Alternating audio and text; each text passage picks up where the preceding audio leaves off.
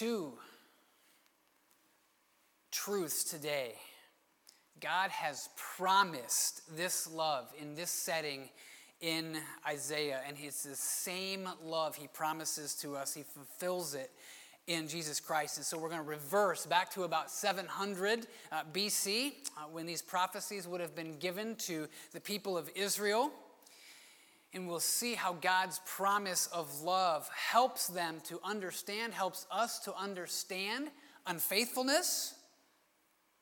And then as we see more fully into God's character, just a little bit of a roadmap for today. First truth about God's love, verse 4 is packed with such hope.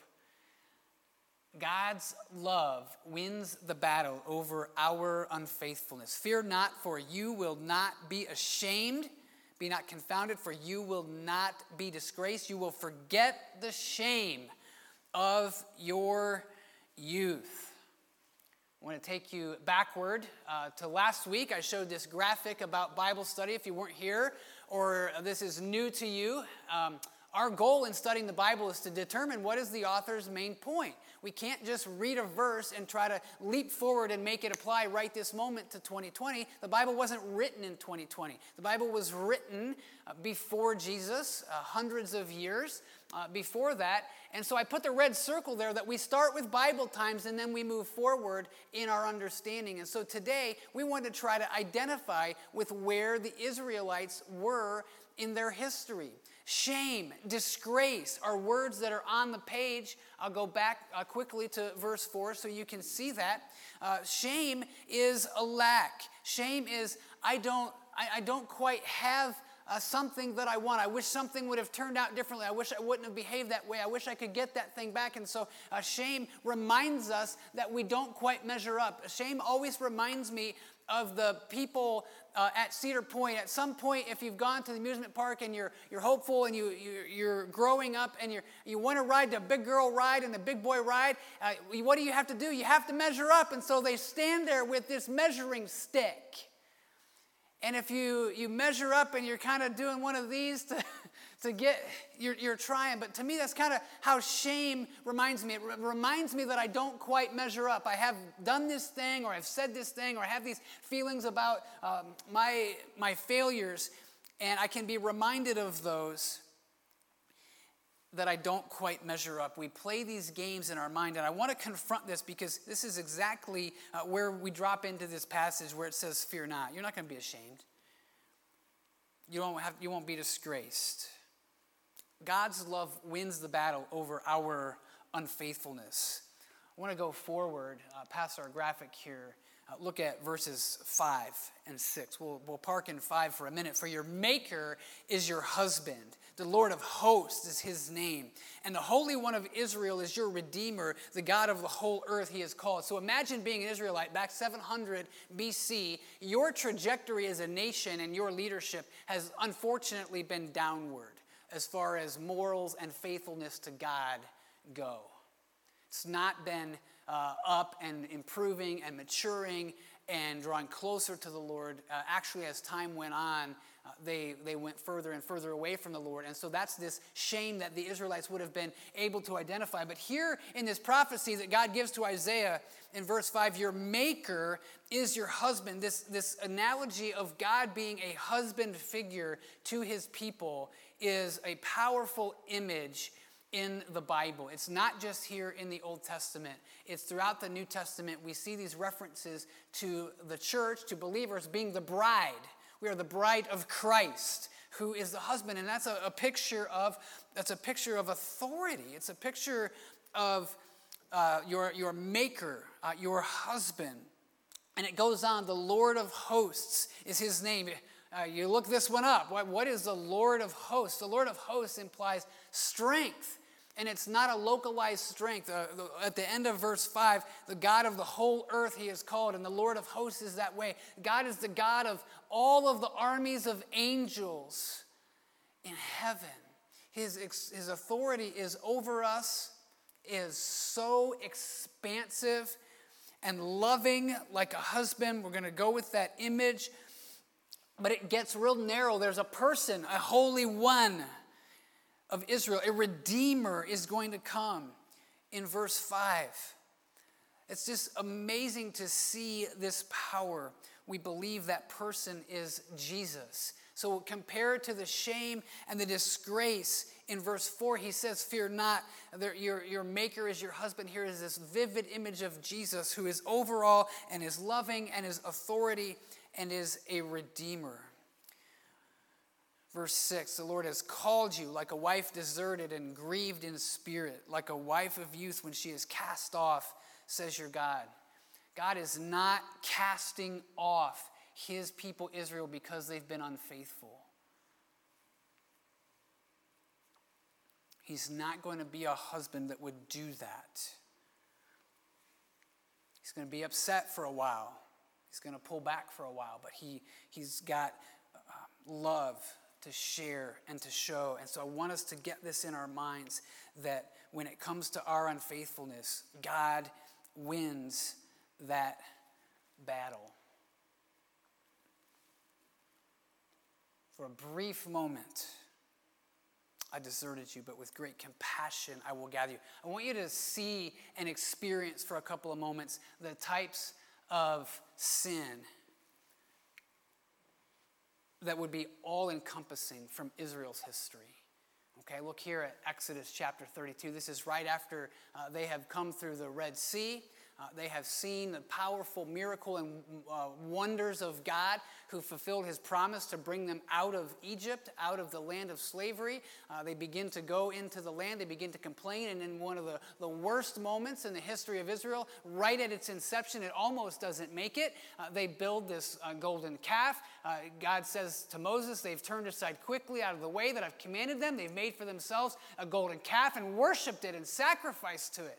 And basically changed it out and said, God, you're not the real God. This calf that we built is our God. This is the people. This is the type of unfaithfulness God is dealing with. Joshua chapter 7, they're in the promised land. They've won a battle and won a victory, but they still can't help themselves. All right, so Joshua has cried out to the Lord. The Lord says, get up. Why have you fallen on your face? Israel has sinned. They have transgressed my covenant that I commanded them. They've taken some of the devoted things, stolen and lied, and put them among their own belongings. What they weren't supposed to do, they did. They disobeyed. 1 Samuel 15, king. We finally have a king. Israel wanted a king, and God says, fine, you can have a king. So here is Saul.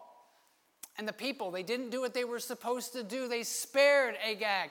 And the best of the sheep and of the oxen and of the fattened calves and the lambs and all that was good, and would not utterly destroy them. God had told them in winning the battle, destroy it all, but they didn't do that. Nehemiah, they've been exiled. This is now past the time of Isaiah. They've been exiled, they come back. God is faithful. He helps them to rebuild the wall, the city. And here's at the very end of Nehemiah 13, we see this in Ezra as part of their return from exile. They started to intermingle and intermarry with the people that were in the land, and God didn't want them doing that. These are just the types of sins that we see the Israelites committing. Let me ask you, do you think that God would have a right to bail out on his people after decades and centuries of this type of disobedience? Do you think God would be justified in saying, I'm done with these people. Maybe I should go and find somebody else who will be a little more faithful to me? If we just look at it objectively, we would say this is a lot of sin, and those are just a handful that I picked. There are others. The trajectory from the kingdom went downward to the time of some of Isaiah's prophecy. That's the type of atmosphere that he is giving these prophecies. And part of the reason the language is here. They needed to know how to square it. They needed how to figure out what's the way forward. Certainly God would have the right to bail out on his people, but his love is stronger. If the Israelites were just a bit more faithful, we might think that Jesus' birth would be, they would deserve it. Maybe just a little bit more. The Redeemer, the Holy One that God would send, maybe it would help them, but maybe they would get there before Jesus came and it would be, maybe they deserve. No, it's not what happened. There is compassion from God. And so I want you, before we move on today, I want you to consider your unfaithfulness. Maybe you haven't become a believer yet. Maybe you don't think that Jesus really can forgive you for what you've done. Maybe you're not sure he really can love you.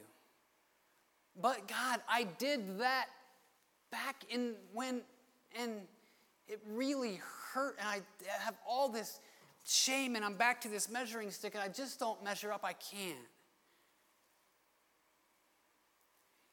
Sometimes, even when we're believers and we've trusted Christ for our salvation, we walk in these paths sometimes where we listen to that voice. Satan is a great accuser. There is a real enemy that we have, and he wants to do anything in his power to prevent us from experiencing the love of God. He wants to remind us how awful we are and how much we don't deserve God's forgiveness. That's what Satan wants to do to us. I have played this game in my mind and in my life. Satan will say, don't you remember what you said back then? Don't you remember when you did all those years ago? Don't you remember all that? And it can gain traction. We have to remind ourselves of the power of God's love. So if you find yourself engaging in this morning, and some of these emotions from the past are stirring, I'm not trying to pull off a scab. I'm trying to make this healthy so we can understand who this God is we worship, who this Jesus they would have expected based on these prophecies, and who this Jesus is we experience. This is real. We have a real need for the love of God. We experience our unfaithfulness, and it can feel like it's at times going to destroy us. But it's not the way God addresses it through the message Isaiah gives. It's not the way God brought things about in the way that Jesus came to this earth. I can't wait to celebrate with you Thursday.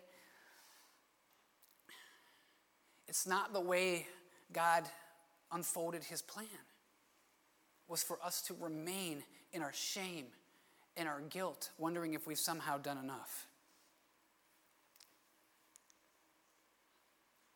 God's love doesn't win because of us. God's love wins because God's character is better than ours.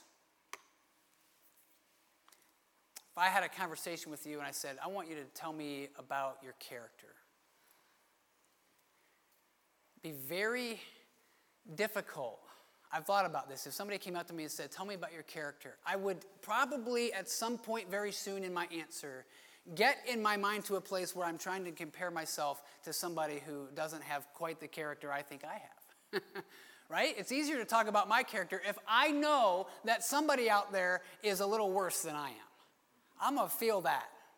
That'll be a part of my answer. I can give you that. All right, here's my character. But you know the problem with that? What do we do when we find somebody who's way better? What do we do? What do we do when we find somebody who's way better off than we are? More full of God's love. Has a far better loving character than we do. Growing, maturing in Christ, and wow. It maybe even inspires you. What do? Our ability to compare to ourselves to somebody else, at that point, it falls apart. Because as much as we can find somebody who maybe we don't think has as good a character as we do, if we're honest, we always find somebody better.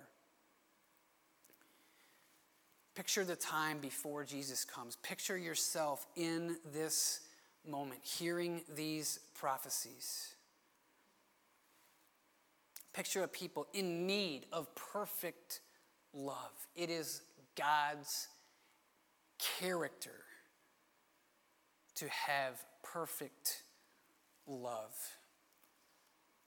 The people perfectly waiting for this loving Savior. God explaining and prophesying that's who he is and how they'll experience love in the future through this Holy One through this Redeemer. I thought about this. I watched a little bit of football yesterday. I want to put this picture up here for you. If you follow football at all, you know that Ohio State beat Northwestern. That's not the point of my sermon today. If that excites you, let it excite you for a moment. If you don't care, it's okay. Just follow where I'm going with this.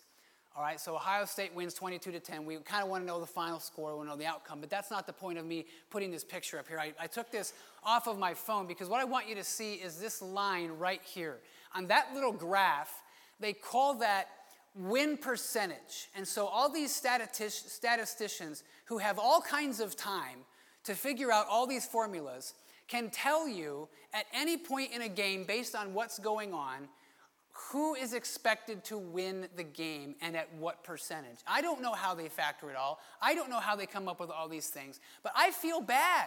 Poor Northwestern got out of bed and had no better than, if you look at all the way to the left of where the red graph thing starts, they didn't have any better than a 10% chance of winning the game. I would have stayed in bed.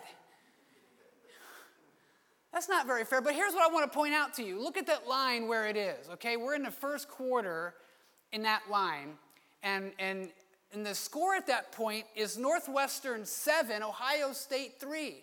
Ohio State is losing the game in the first quarter, and what is their expected win percentage at that line in the first quarter? 81.6. They're losing. And they still have an 81.6% chance of winning the game according to all the stat heads. I find that to be incredible that somebody knows how to calculate all that. I don't care if they're right or not. It's just incredible to me that you could be losing the game and still have an 81.6% chance of winning. It's incredible. Now, I will say that somehow the circles ended up red and gray. Okay, it just sort of happened. Now, we're going to follow that for a moment. If you don't care about football, I want you to follow the concept. The expected probability, a statistical percentage that one team is going to win based on these factors. Some of the wives that are listening today are going, what's the statistical percentage my husband's going to finish this project sometime this year? Right? The teenagers here or the school children are going, hey, what's the statistical probability my parents don't drive me nuts in the next couple of weeks? I'm off of school. Can I get some probability on that? And but you ever wonder the statistical probability is that God still loves you? You ever do this in your mind? You ever wonder, what does God really think about that thing that happened a long time ago? Or that thing that really bothers us? I was so stupid, I shouldn't have. Oh, man. Outside of a relationship with God, we got to couch this before we really get this figured out. If you don't have a relationship with God, if you've not committed to Jesus Christ and said, I trust in Jesus for my forgiveness. I trust that Jesus came to this earth and lived and died on a cross, paid the penalty for my sin, to forgive me and to give me hope in this life and to guarantee me, just like we heard John 3:16, that whoever believes in him will not perish but have eternal life. Heard that a couple times already this morning. Okay, if you're outside of that type of a relationship with God where you really believe in Jesus and you've staked your whole claim in this life on him, his love is still real, it's still present, and you can see it. But you're not going to experience it in the same way with somebody who has committed their life fully to Jesus. The Israelites, at this point in their history, still, in a lot of ways, were relying on their own character. They're relying on their own measuring stick of trying to measure up. Maybe they felt better compared to the other nations because God had made promises to their ancestors and not to everybody else. That's not why they get this prophecy. We can still play these games. Oh, maybe there's a 50% chance that God really loves me even though I did that. Or maybe there's an 80% chance that he loves me enough and I've done well enough compared to somebody else that he'll let me into heaven. Maybe there's an 80% chance. And we'll fudge these figures and we'll play around with these things in our mind that don't have anything to do with whether we're forgiven or how we get into heaven. Let's look at what these verses say. Verse 8, I'll repeat that before we get into verse 9. In overflowing anger for a moment I hid my face from you, but with everlasting love I will have compassion on you. Which lasts longer? The anger toward us for our sin or the love of God? The love of God. It lasts longer. It's designed to last forever. There will be compassion and everlasting love. God then in verse 9 puts his own word on the line. This is like the days of Noah to me, as I swore that the waters of Noah should no more go over the earth. So I have sworn that I will not be angry with you and will not rebuke you. There are many people I would trust when they say they're going to do something, that they're going to do it. But you know what? Those promises are really only as good as their circumstances or as long as their lives. God promised after the flood, some 6,000 years ago, if we do the math historically, that he wouldn't flood the whole earth again. Last I checked, in history since then, there hasn't been another global flood. God is putting his own word on the line. He made a promise. He made a covenant to Noah. I'm not going to do this. And he hasn't done it. Now, some of you are saying, hey, 2020 has been a crazy year. There's still a few days left. Hang on. You might feel that way. If we're being honest about Scripture, we can say no. No, this is God. This is his character. It doesn't work this way. Verse 10, all of the feelings of Advent, all the truth of who God is. For the mountains may depart and the hills be removed, but my steadfast love shall not depart from you, and my covenant of peace shall not be removed, says the Lord, who has compassion on you. God's love, his strong, undefeatable, invincible love will last. It shall not depart from you, and my covenant of peace shall not be removed.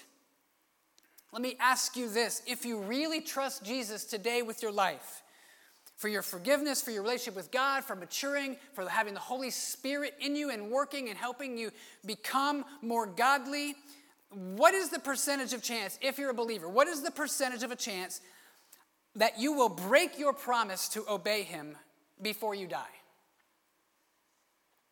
What's the percentage of a chance that you will do that?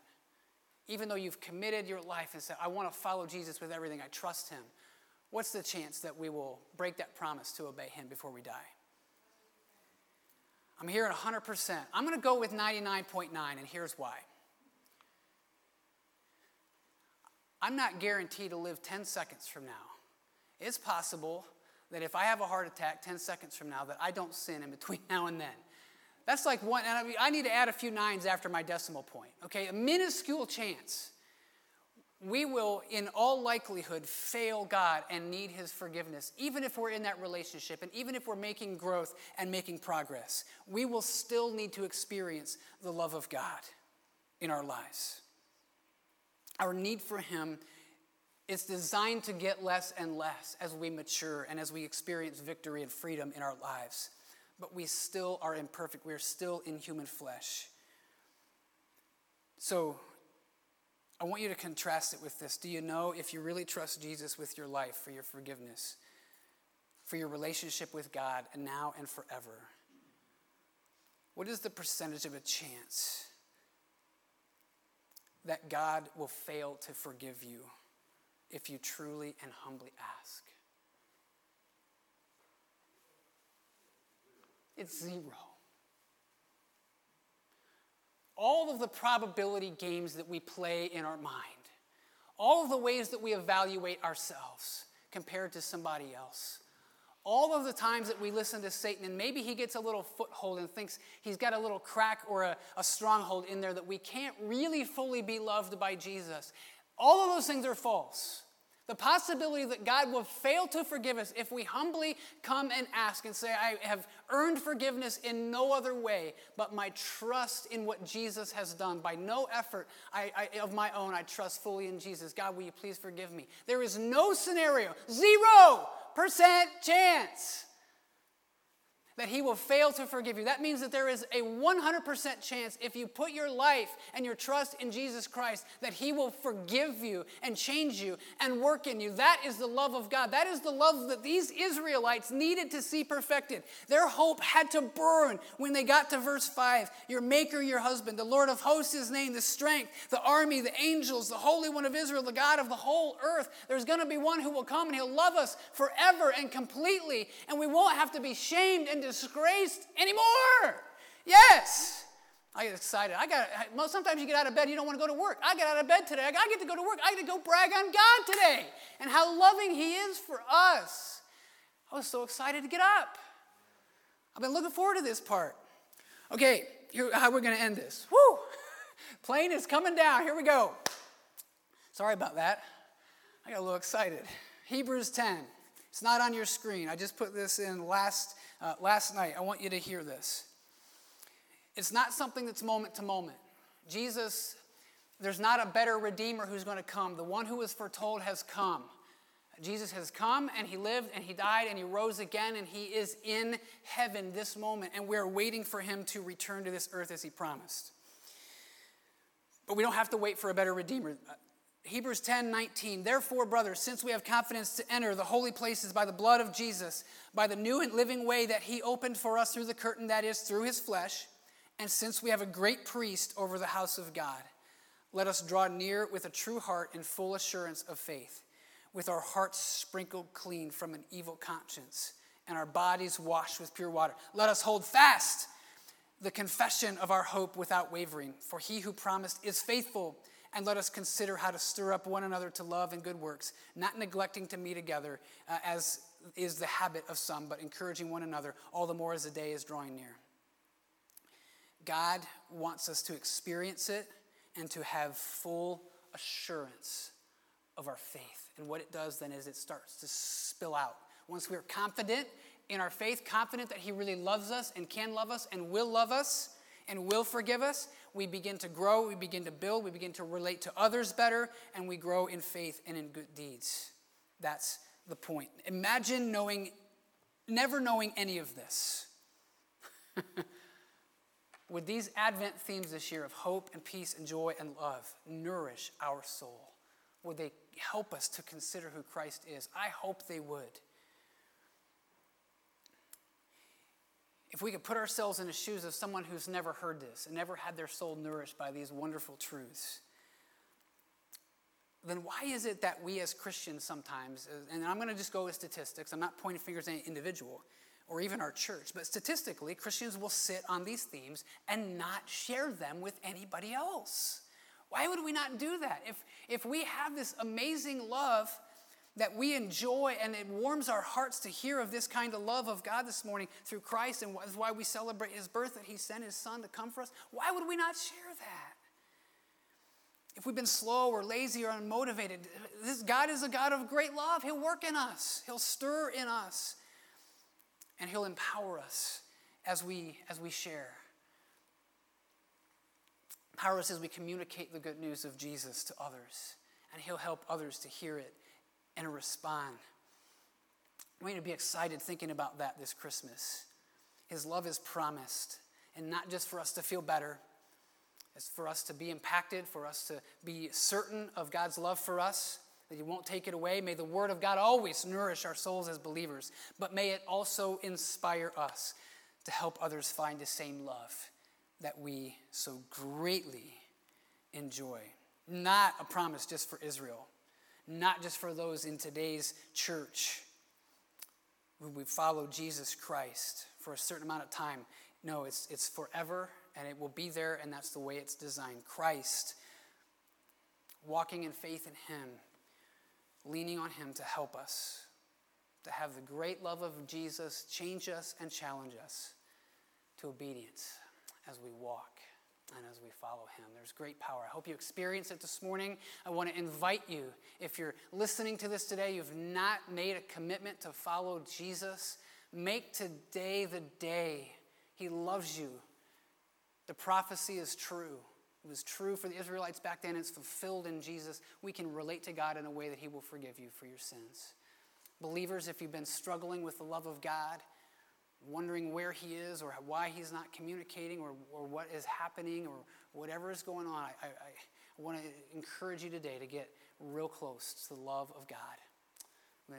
As our musicians come and prepare to lead our final song, let's go to the Lord in prayer.